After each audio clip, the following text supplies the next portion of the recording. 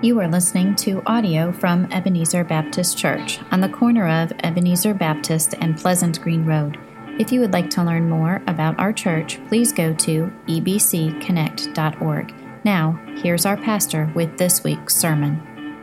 We say, wait a minute, he's already come. However, yes, you are right. However, it is always a good thing to stop and pause and stand back just a bit and say, God, how can my heart be ready for this celebration that's coming? How can I be there? How can this be more than just a holiday that is marked by sales and coupons and what am I going to, and worries about who am I getting what and what am I getting who, all that kind of stuff. It's got to be more than that. And yet sometimes we overlook this whole idea of Jesus coming and as a big thing because we worry about all those other pieces, don't we? We celebrated a birthday yesterday at our house, and I'm not going to tell you any more, but with that comes preparation. When we celebrate the birth of Jesus, it ought to come with preparation.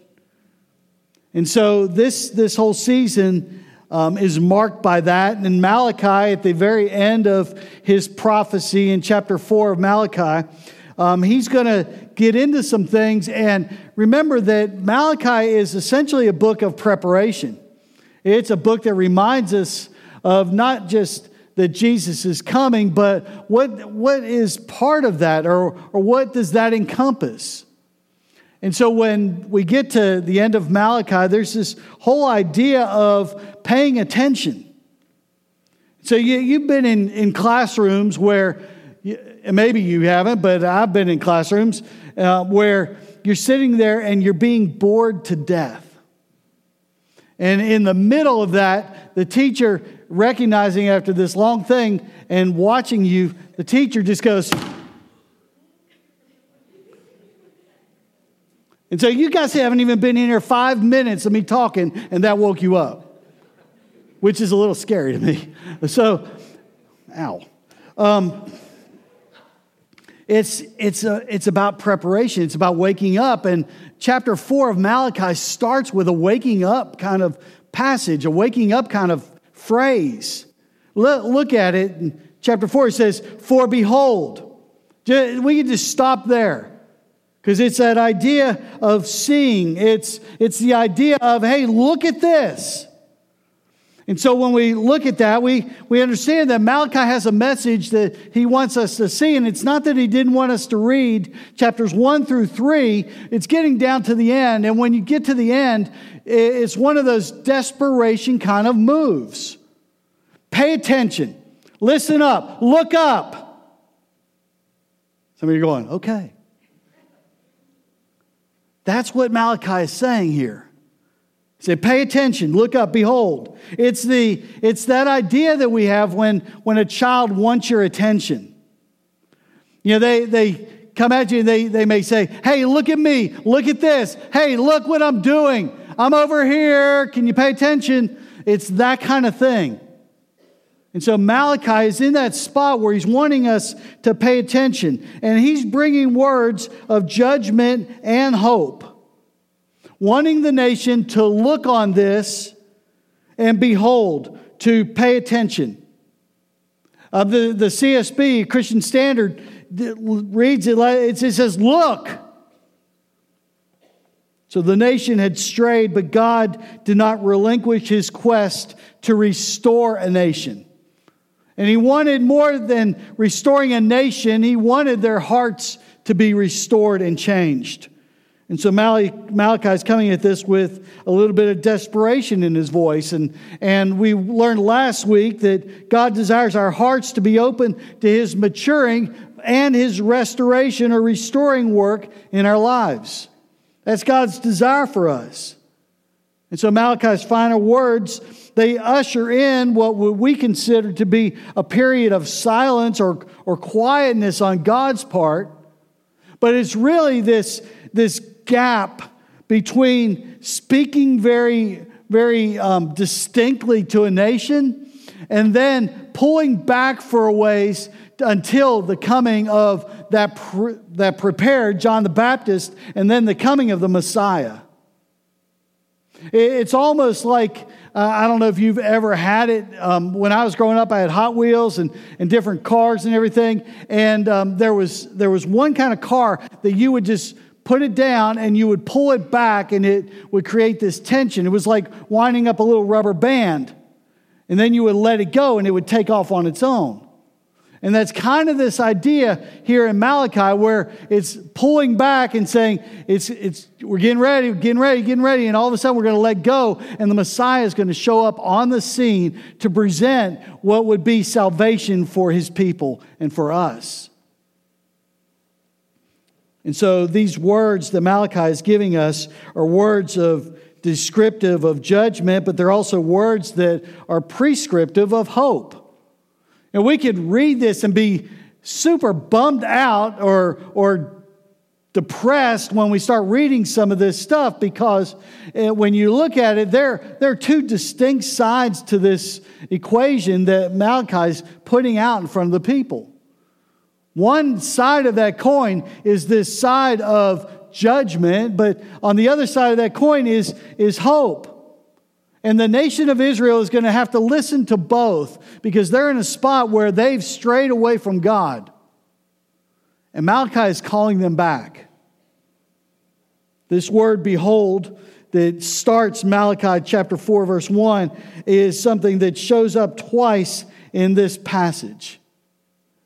So if we go back and we just look at the context getting to the place of behold, if we look at the context in chapter 3, it says in verse 16, then those who feared the Lord spoke to one another, and the Lord gave attention and heard it, and a book of remembrance was written before him for those who fear the Lord and who esteem his name.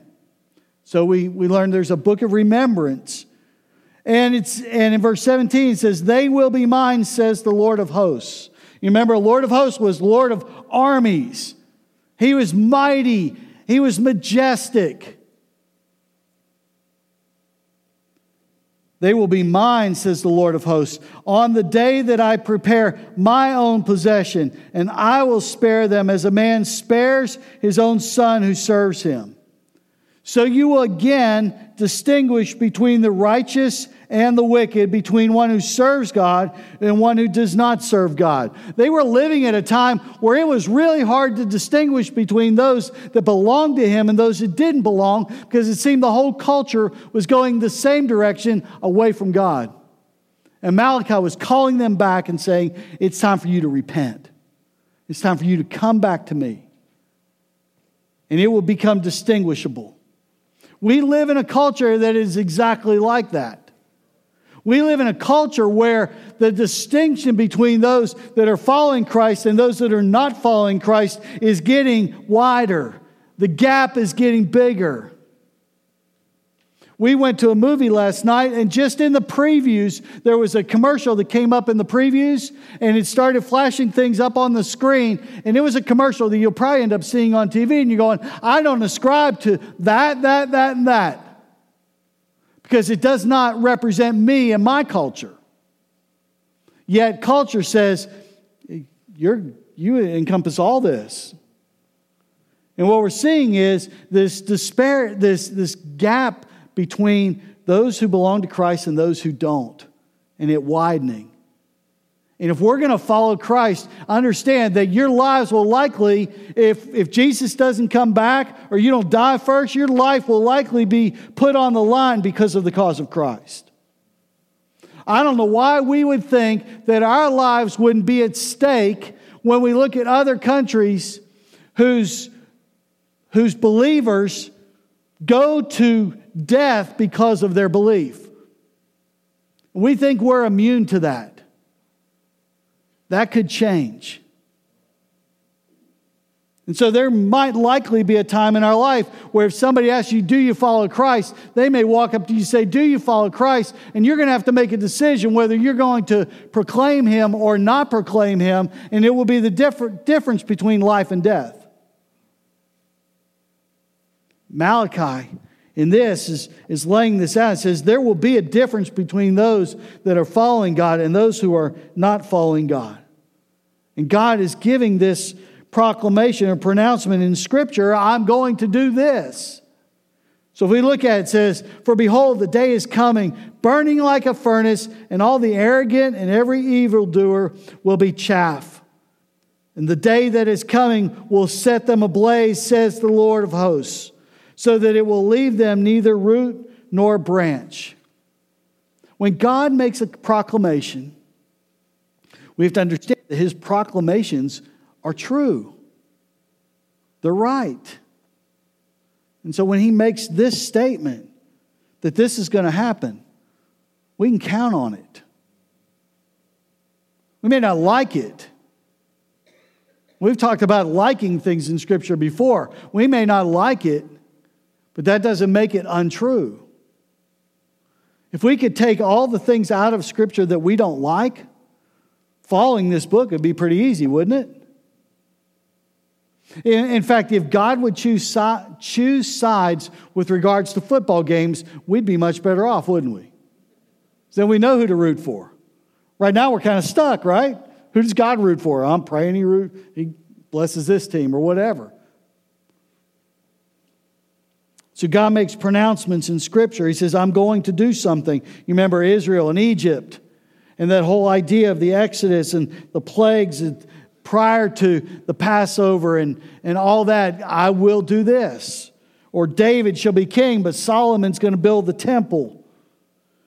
And then the disobedience that led to the nation being taken off in exile.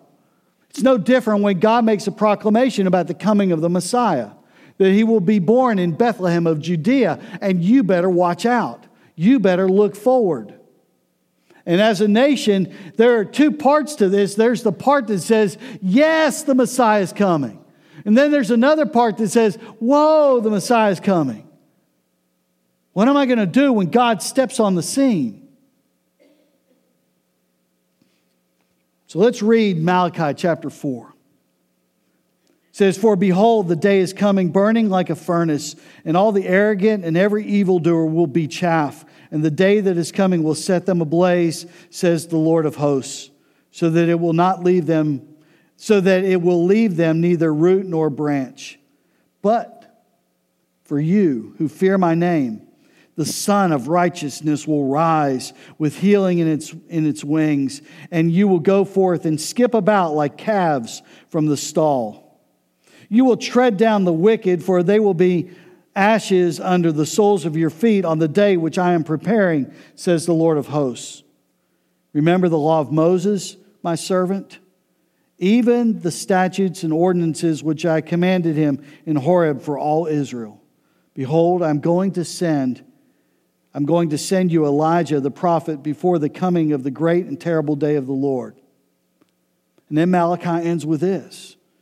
He will restore the hearts of the fathers to their children, and the hearts of the children to their fathers, so that I will not come and smite the land with a curse. Let's pray. Father, we come before you and ask that you would help us to understand not just Malachi's passion, but help us to understand the words that Malachi is putting out for the nation to consider and think about, but also act on. And Father, as we look at this, we know that we live in a culture that seems to be going further away from you instead of closer to you. And at the same time, we proclaim you. Those of us who have accepted Christ, we say that we belong to you as your people. And so, God, maybe you're calling us back. Maybe you're calling us in this preparation time to consider what it means to follow Christ and to give up everything to do such. And so, God, teach us this morning as we look at this passage that you would be glorified in our listening, that you'd be glorified in our response, and that it would bring you honor and praise to your name. We pray in Jesus' name. Amen. So Malachi chapter 4 starts with this shocking description of judgment. So the first thing in your outline is a shocking description of judgment.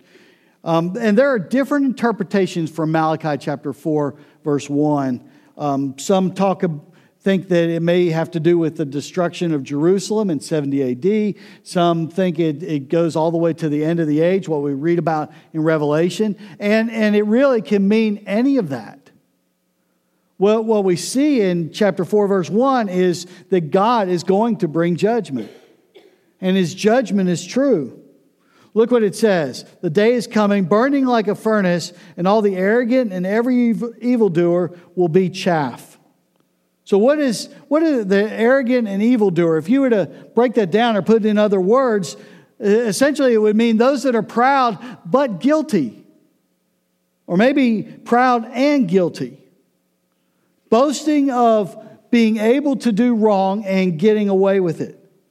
Standing in the face of God and saying, God, you obviously don't care because what I'm doing is not right, but you seem to be blessing anyways. That's arrogant and proud. 1 Corinthians 5:2 says this, and you are in Paul's writing to the Corinthian church, but under the inspiration of the Holy Spirit, he writes, and you are inflated with pride, instead of being filled with grief so that he who has committed the act might be removed from your congregation. Essentially, he says, hey, look, you are doing this and you're proud of it. You're disobeying God and you're proud of it. You say, hey, look what I'm getting away with. That's the attitude. Essentially, we're not immune to the same dilemma, are we? We can do that. And we don't have Paul writing to us particularly saying, hey, you at Ebenezer, you're proud and you're doing things that are not godly and you love it. We don't have that, but we could read into this and say, hey, maybe we are. Maybe there are times when we think we're getting away with something and God's not bringing judgment, so it must be okay. We're not immune to the same dilemma of drifting away from God. Our natural tendency is to choose our own pride and self-sufficiency, even boasting in our independence from God. How much of what we do in our Sunday school classes or worship can be done without God's presence?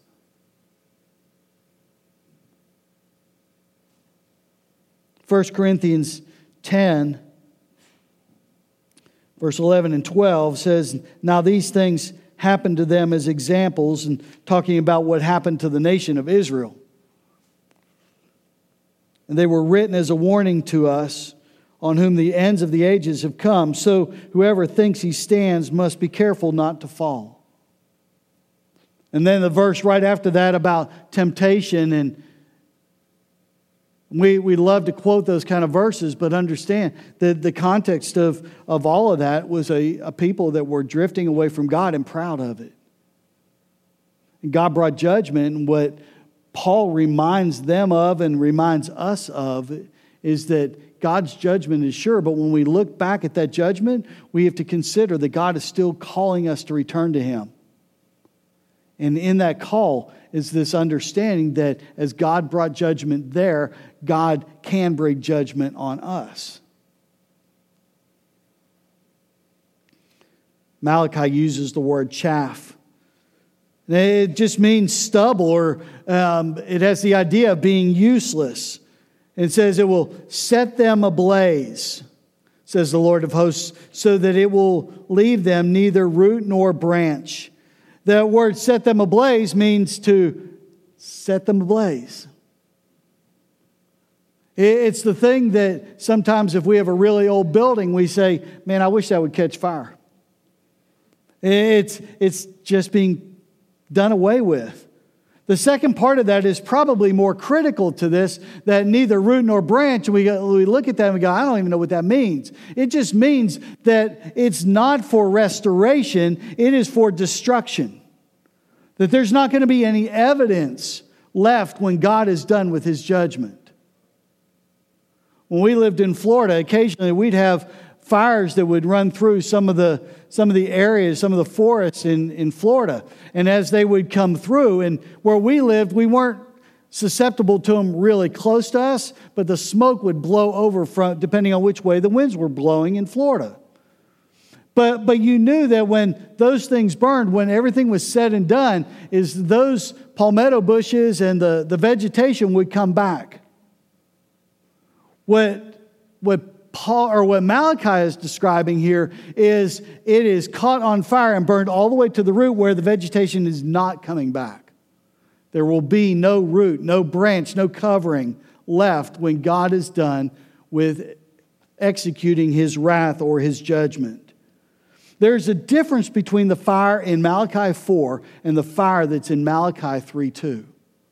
The fire in Malachi 3:2 is a refining fire, a purifying fire. It's the fire that although we don't like going through it, we know that it's maturing us and getting us to the place that we are of more value. Not that God places value on things other than what brings Him glory. Or maybe I didn't say that right. God values what brings Him glory. And God wants to mature us in a way that our lives reflect His character. And so in Malachi 3:2, it's a refining fire, not a destructive fire.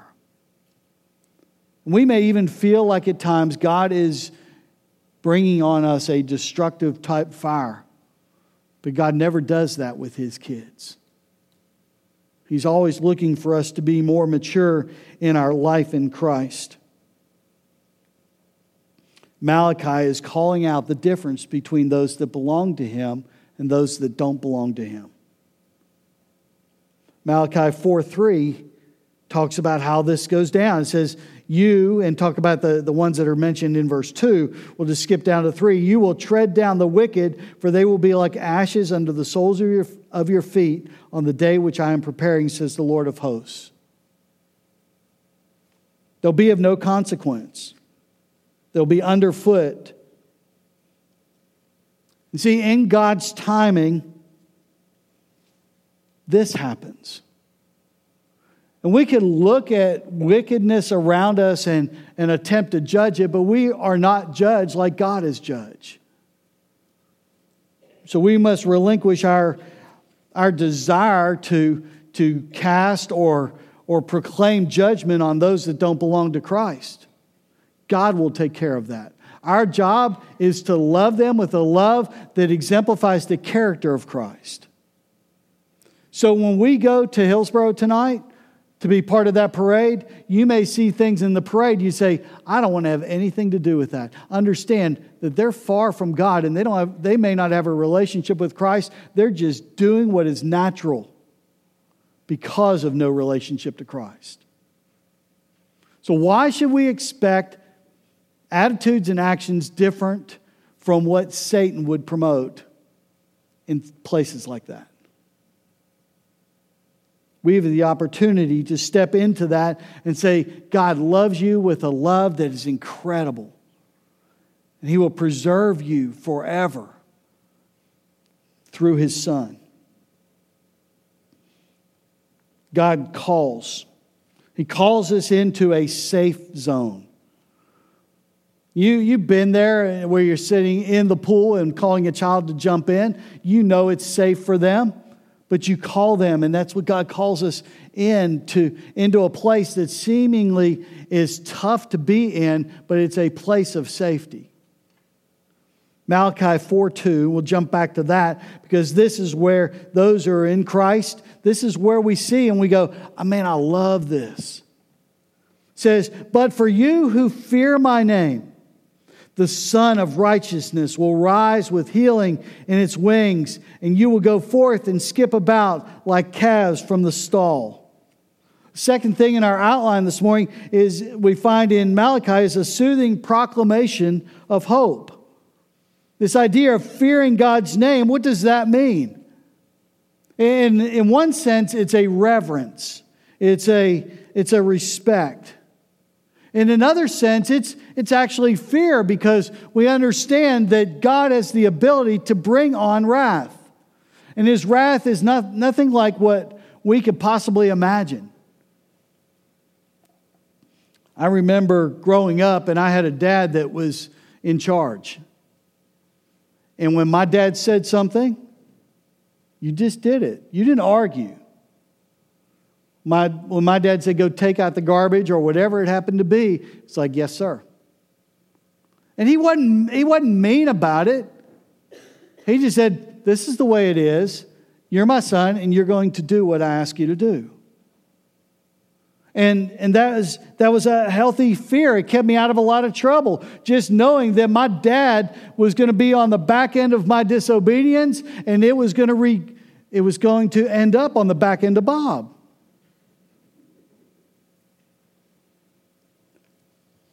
There's no argument. But in this passage, what we see is this idea of what Jesus brings to the table as we trust Him. It says, but for you who fear my name, the Son of Righteousness will rise with healing in its wings, and you will go forth and skip about like calves from the stall. I want to show you two pictures. There's the first one. You're there. There's the first one. Now, when we talk about rising, this is what the second one looks like. There it is. It's beautiful, isn't it? You know what that brings? The sun coming up and watching that? It brings warmth, doesn't it? It brings light to the table. In this case, the whole coast. But it brings light and warmth. And we look at that and we say, there's a surety about the sunrise that we can count on. So when the meteorologist says the sun is going to rise at 7:07 in the morning, we can go down to the coast and stand on the edge of the beach and look and say, okay, it's 7:06, it's not there yet. 7:07, we start to see it peak just out of the water, just a little bit. It's not in the water, but just over the horizon. It's kind of a cool thing. And when Malachi says the Son of Righteousness will rise with healing in its wings, it comes with something. There's a surety about God showing up on the scene. It's the idea that we read about in John chapter 1. In the beginning was the Word, and the Word was with God, and the Word was God. He was with God in the beginning. All things were created through Him, and apart from Him, not one thing was created that has been created. Life was in Him, and that life was the light of men. That light shines in the darkness, yet the darkness did not overcome it or even comprehend it. What Malachi is sharing here is he says there's a surety about Jesus coming, and it comes with healing. It's medicinal. It's the touch of righteousness. When the touch of righteousness from Jesus comes into our life, it brings a healing element to where we're at. And so many of us, we deal with things where we need healing. And it may be physical, but it may be emotional. It may be spiritual. And what Malachi is saying is this sterilized touch comes with healing with no possibility of infection. And then the second part of this verse, and you will go forth and skip about like calves from the stall. I'd Googled that because I just wanted to see. I was like, I'm not a farm kid. I'm a city slicker. Okay, so I'm not that familiar. I've been around some farms, but I've not been like on a farm. I haven't had to wear the boots. You know what I mean? And what he's saying is you will go forth and skip about like calves from the stall. When I looked at the video, it was that young calf being loosed from a stall and going out into the middle of a field and just jumping around, just bouncing. I'm not going to show you exactly what that looks like, but I mean, just happy to not have the confines. You think about what the stall is. It's a place where everything that a cow does ends up in a confined area. And you can put your imagination to that all you want. But that's where they live. And when they're loosed from the stall, they find enjoyment.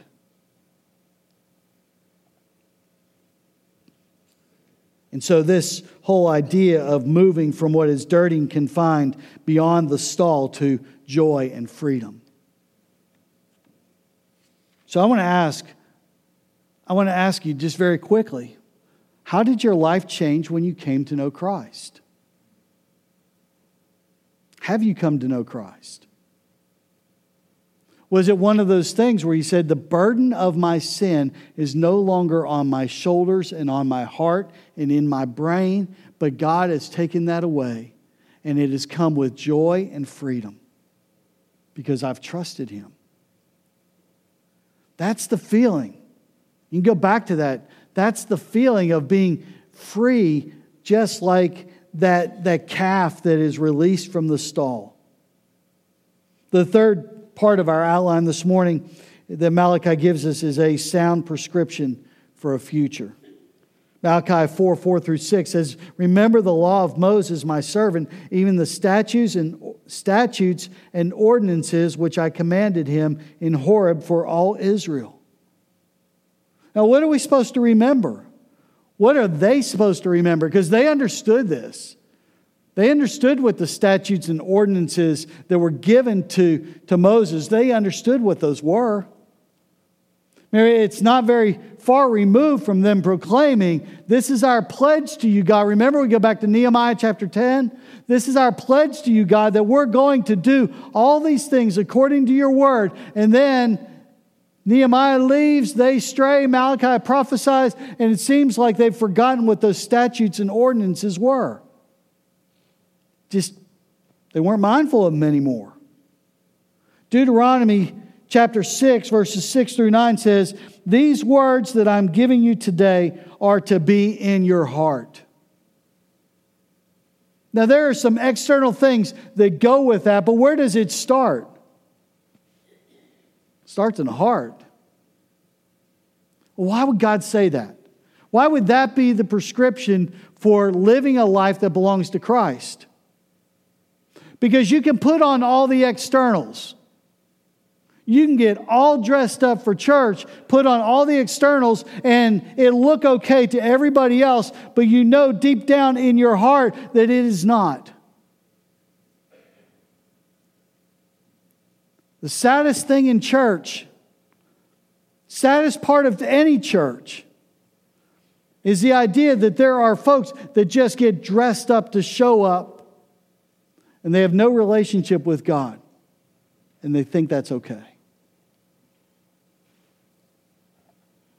Debbie's testimony from prior to being saved was, "I went to church all the time."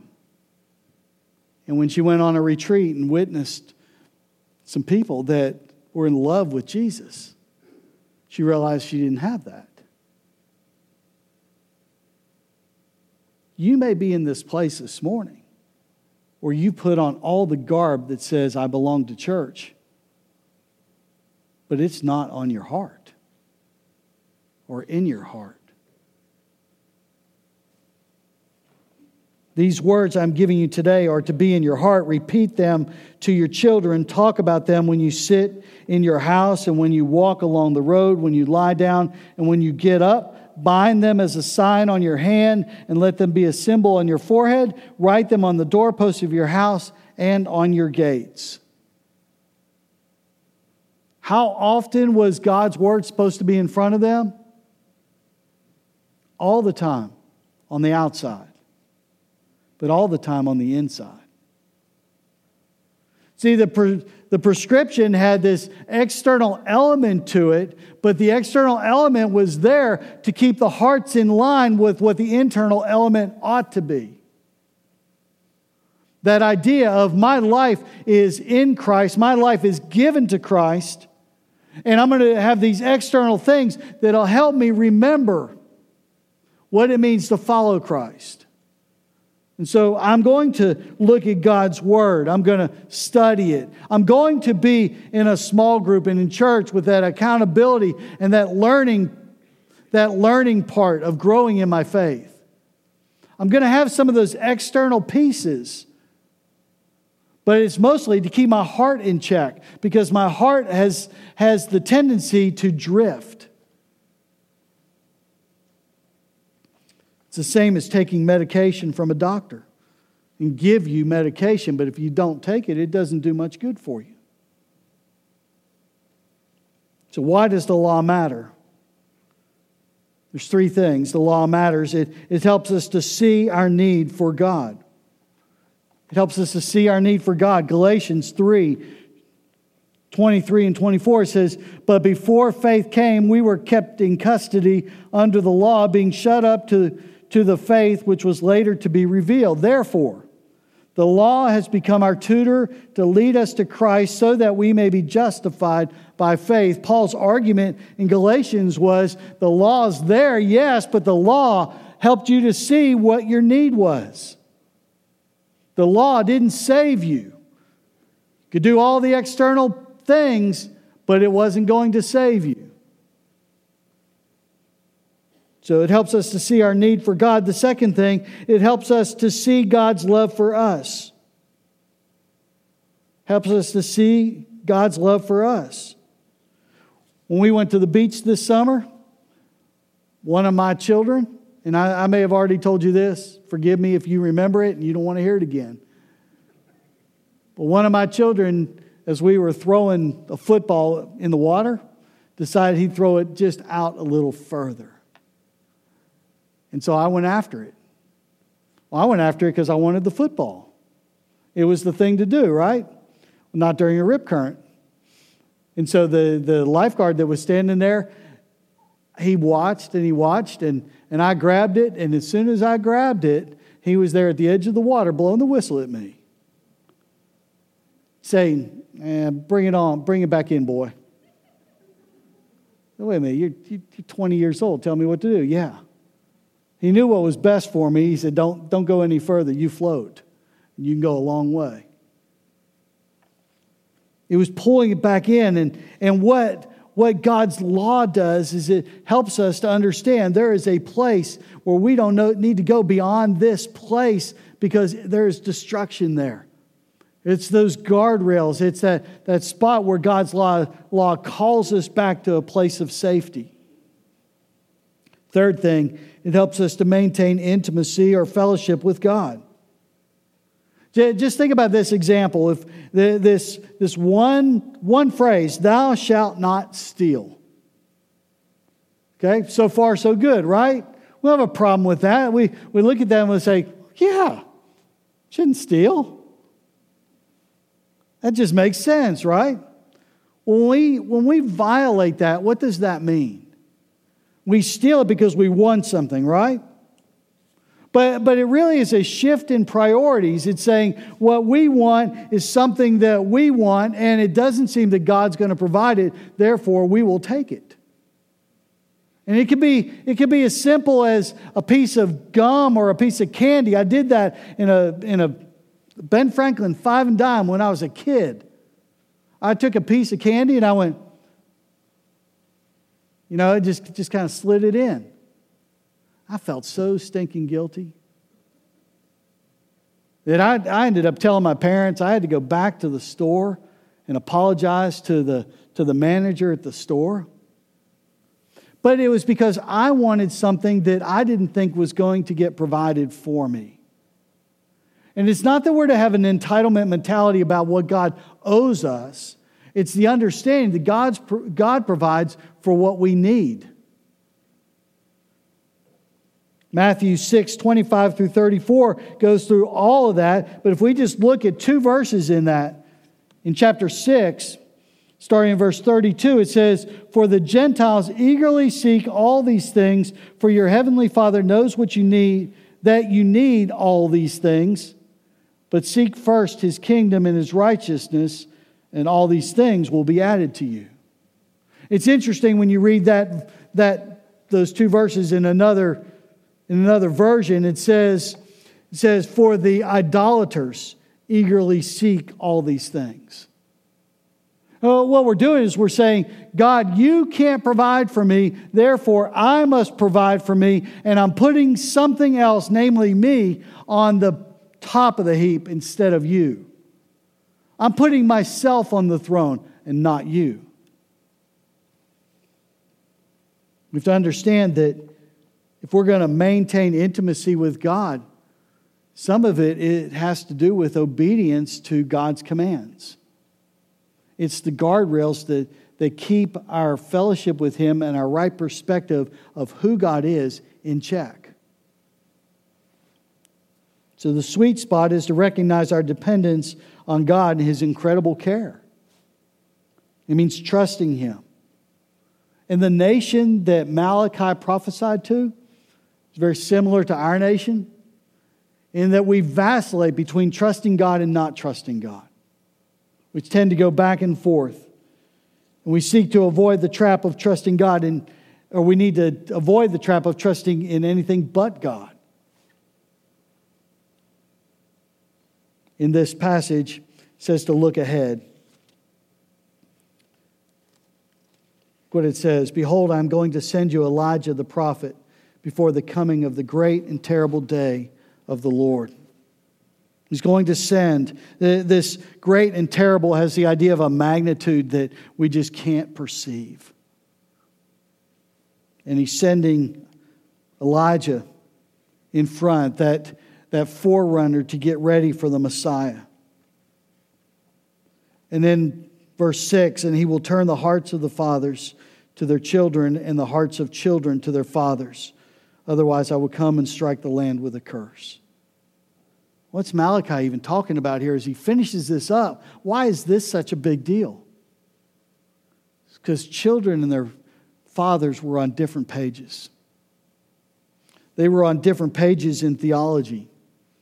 May have been a school of thought that they were following. Remember, they would fall under certain teachers, and those schools of thought would be different. That was one place, but there were also allegiances.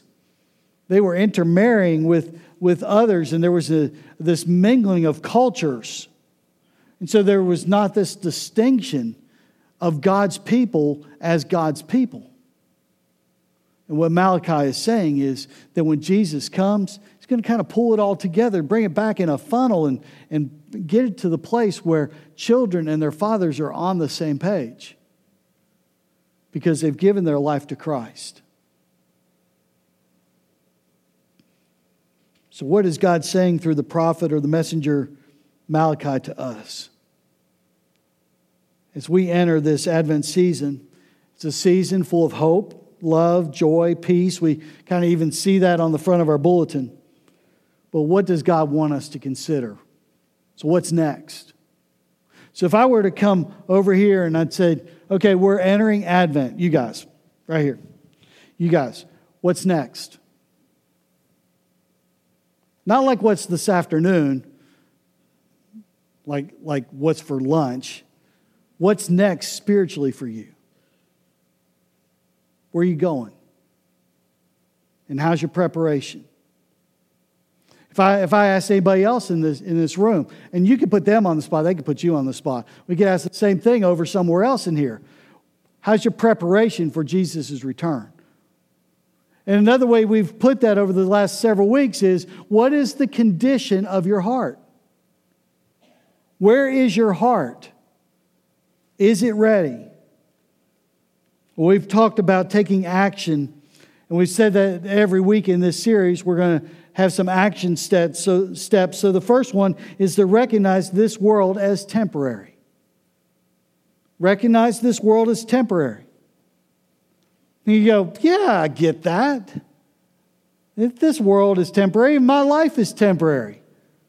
Scripture says that if I live beyond 70-something years old, I'm doing really good. Or 110, I'm doing really, really good. This life is temporary, yet at Christmas we're bombarded with a worldview that is opposite what Scripture would teach. And we're just as guilty as anybody else of substituting a worldview that is biblical for a worldview that goes with our culture. So recognize this world is temporary. The first thing we got to do is just think about that. Second thing is and this is not in your notes, you're going to have to kind of squeeze it in there, is to reorient our thoughts to God's thoughts. Reorient our thoughts to God's thoughts. How do we do that? Well, we spend time in His Word. God, what are you thinking? What do you think about the stuff that I live in right now? spend time in His Word more than spending time on social media or looking at ad campaigns that want you to buy something during Christmas. Say, oh man. Reorient our thoughts to God's thoughts. A.W. Tozer writes this, and only the second part's going to show up on the screen. It says, but the God we must see is not the utilitarian God who is having such a run of popularity today, whose chief claim to men's attention is his ability to bring them success in their various undertakings, and who, for that reason, is being cajoled and flattered by everyone who wants a favor. You understand what Tozer's saying? Essentially, what he says is we treat God like Santa Claus. That's the way of the culture, if we're going to have anything to do with God at all. Then he goes on to say, he says, the God we must learn to know is the majesty of heaven, in the heavens. God the Father Almighty, maker of heaven and earth, the only wise God, our Savior.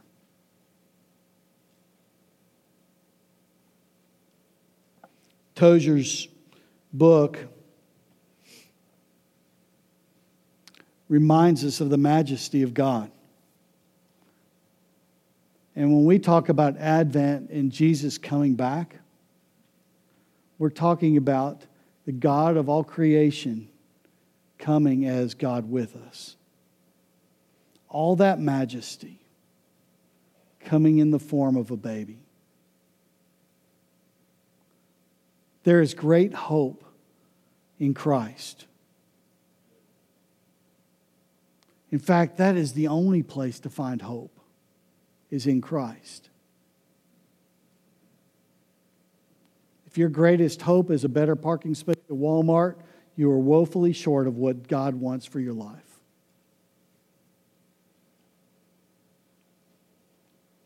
So what's the condition of your heart? Third thing is to reinvest your life in the eternal, in what is going to last.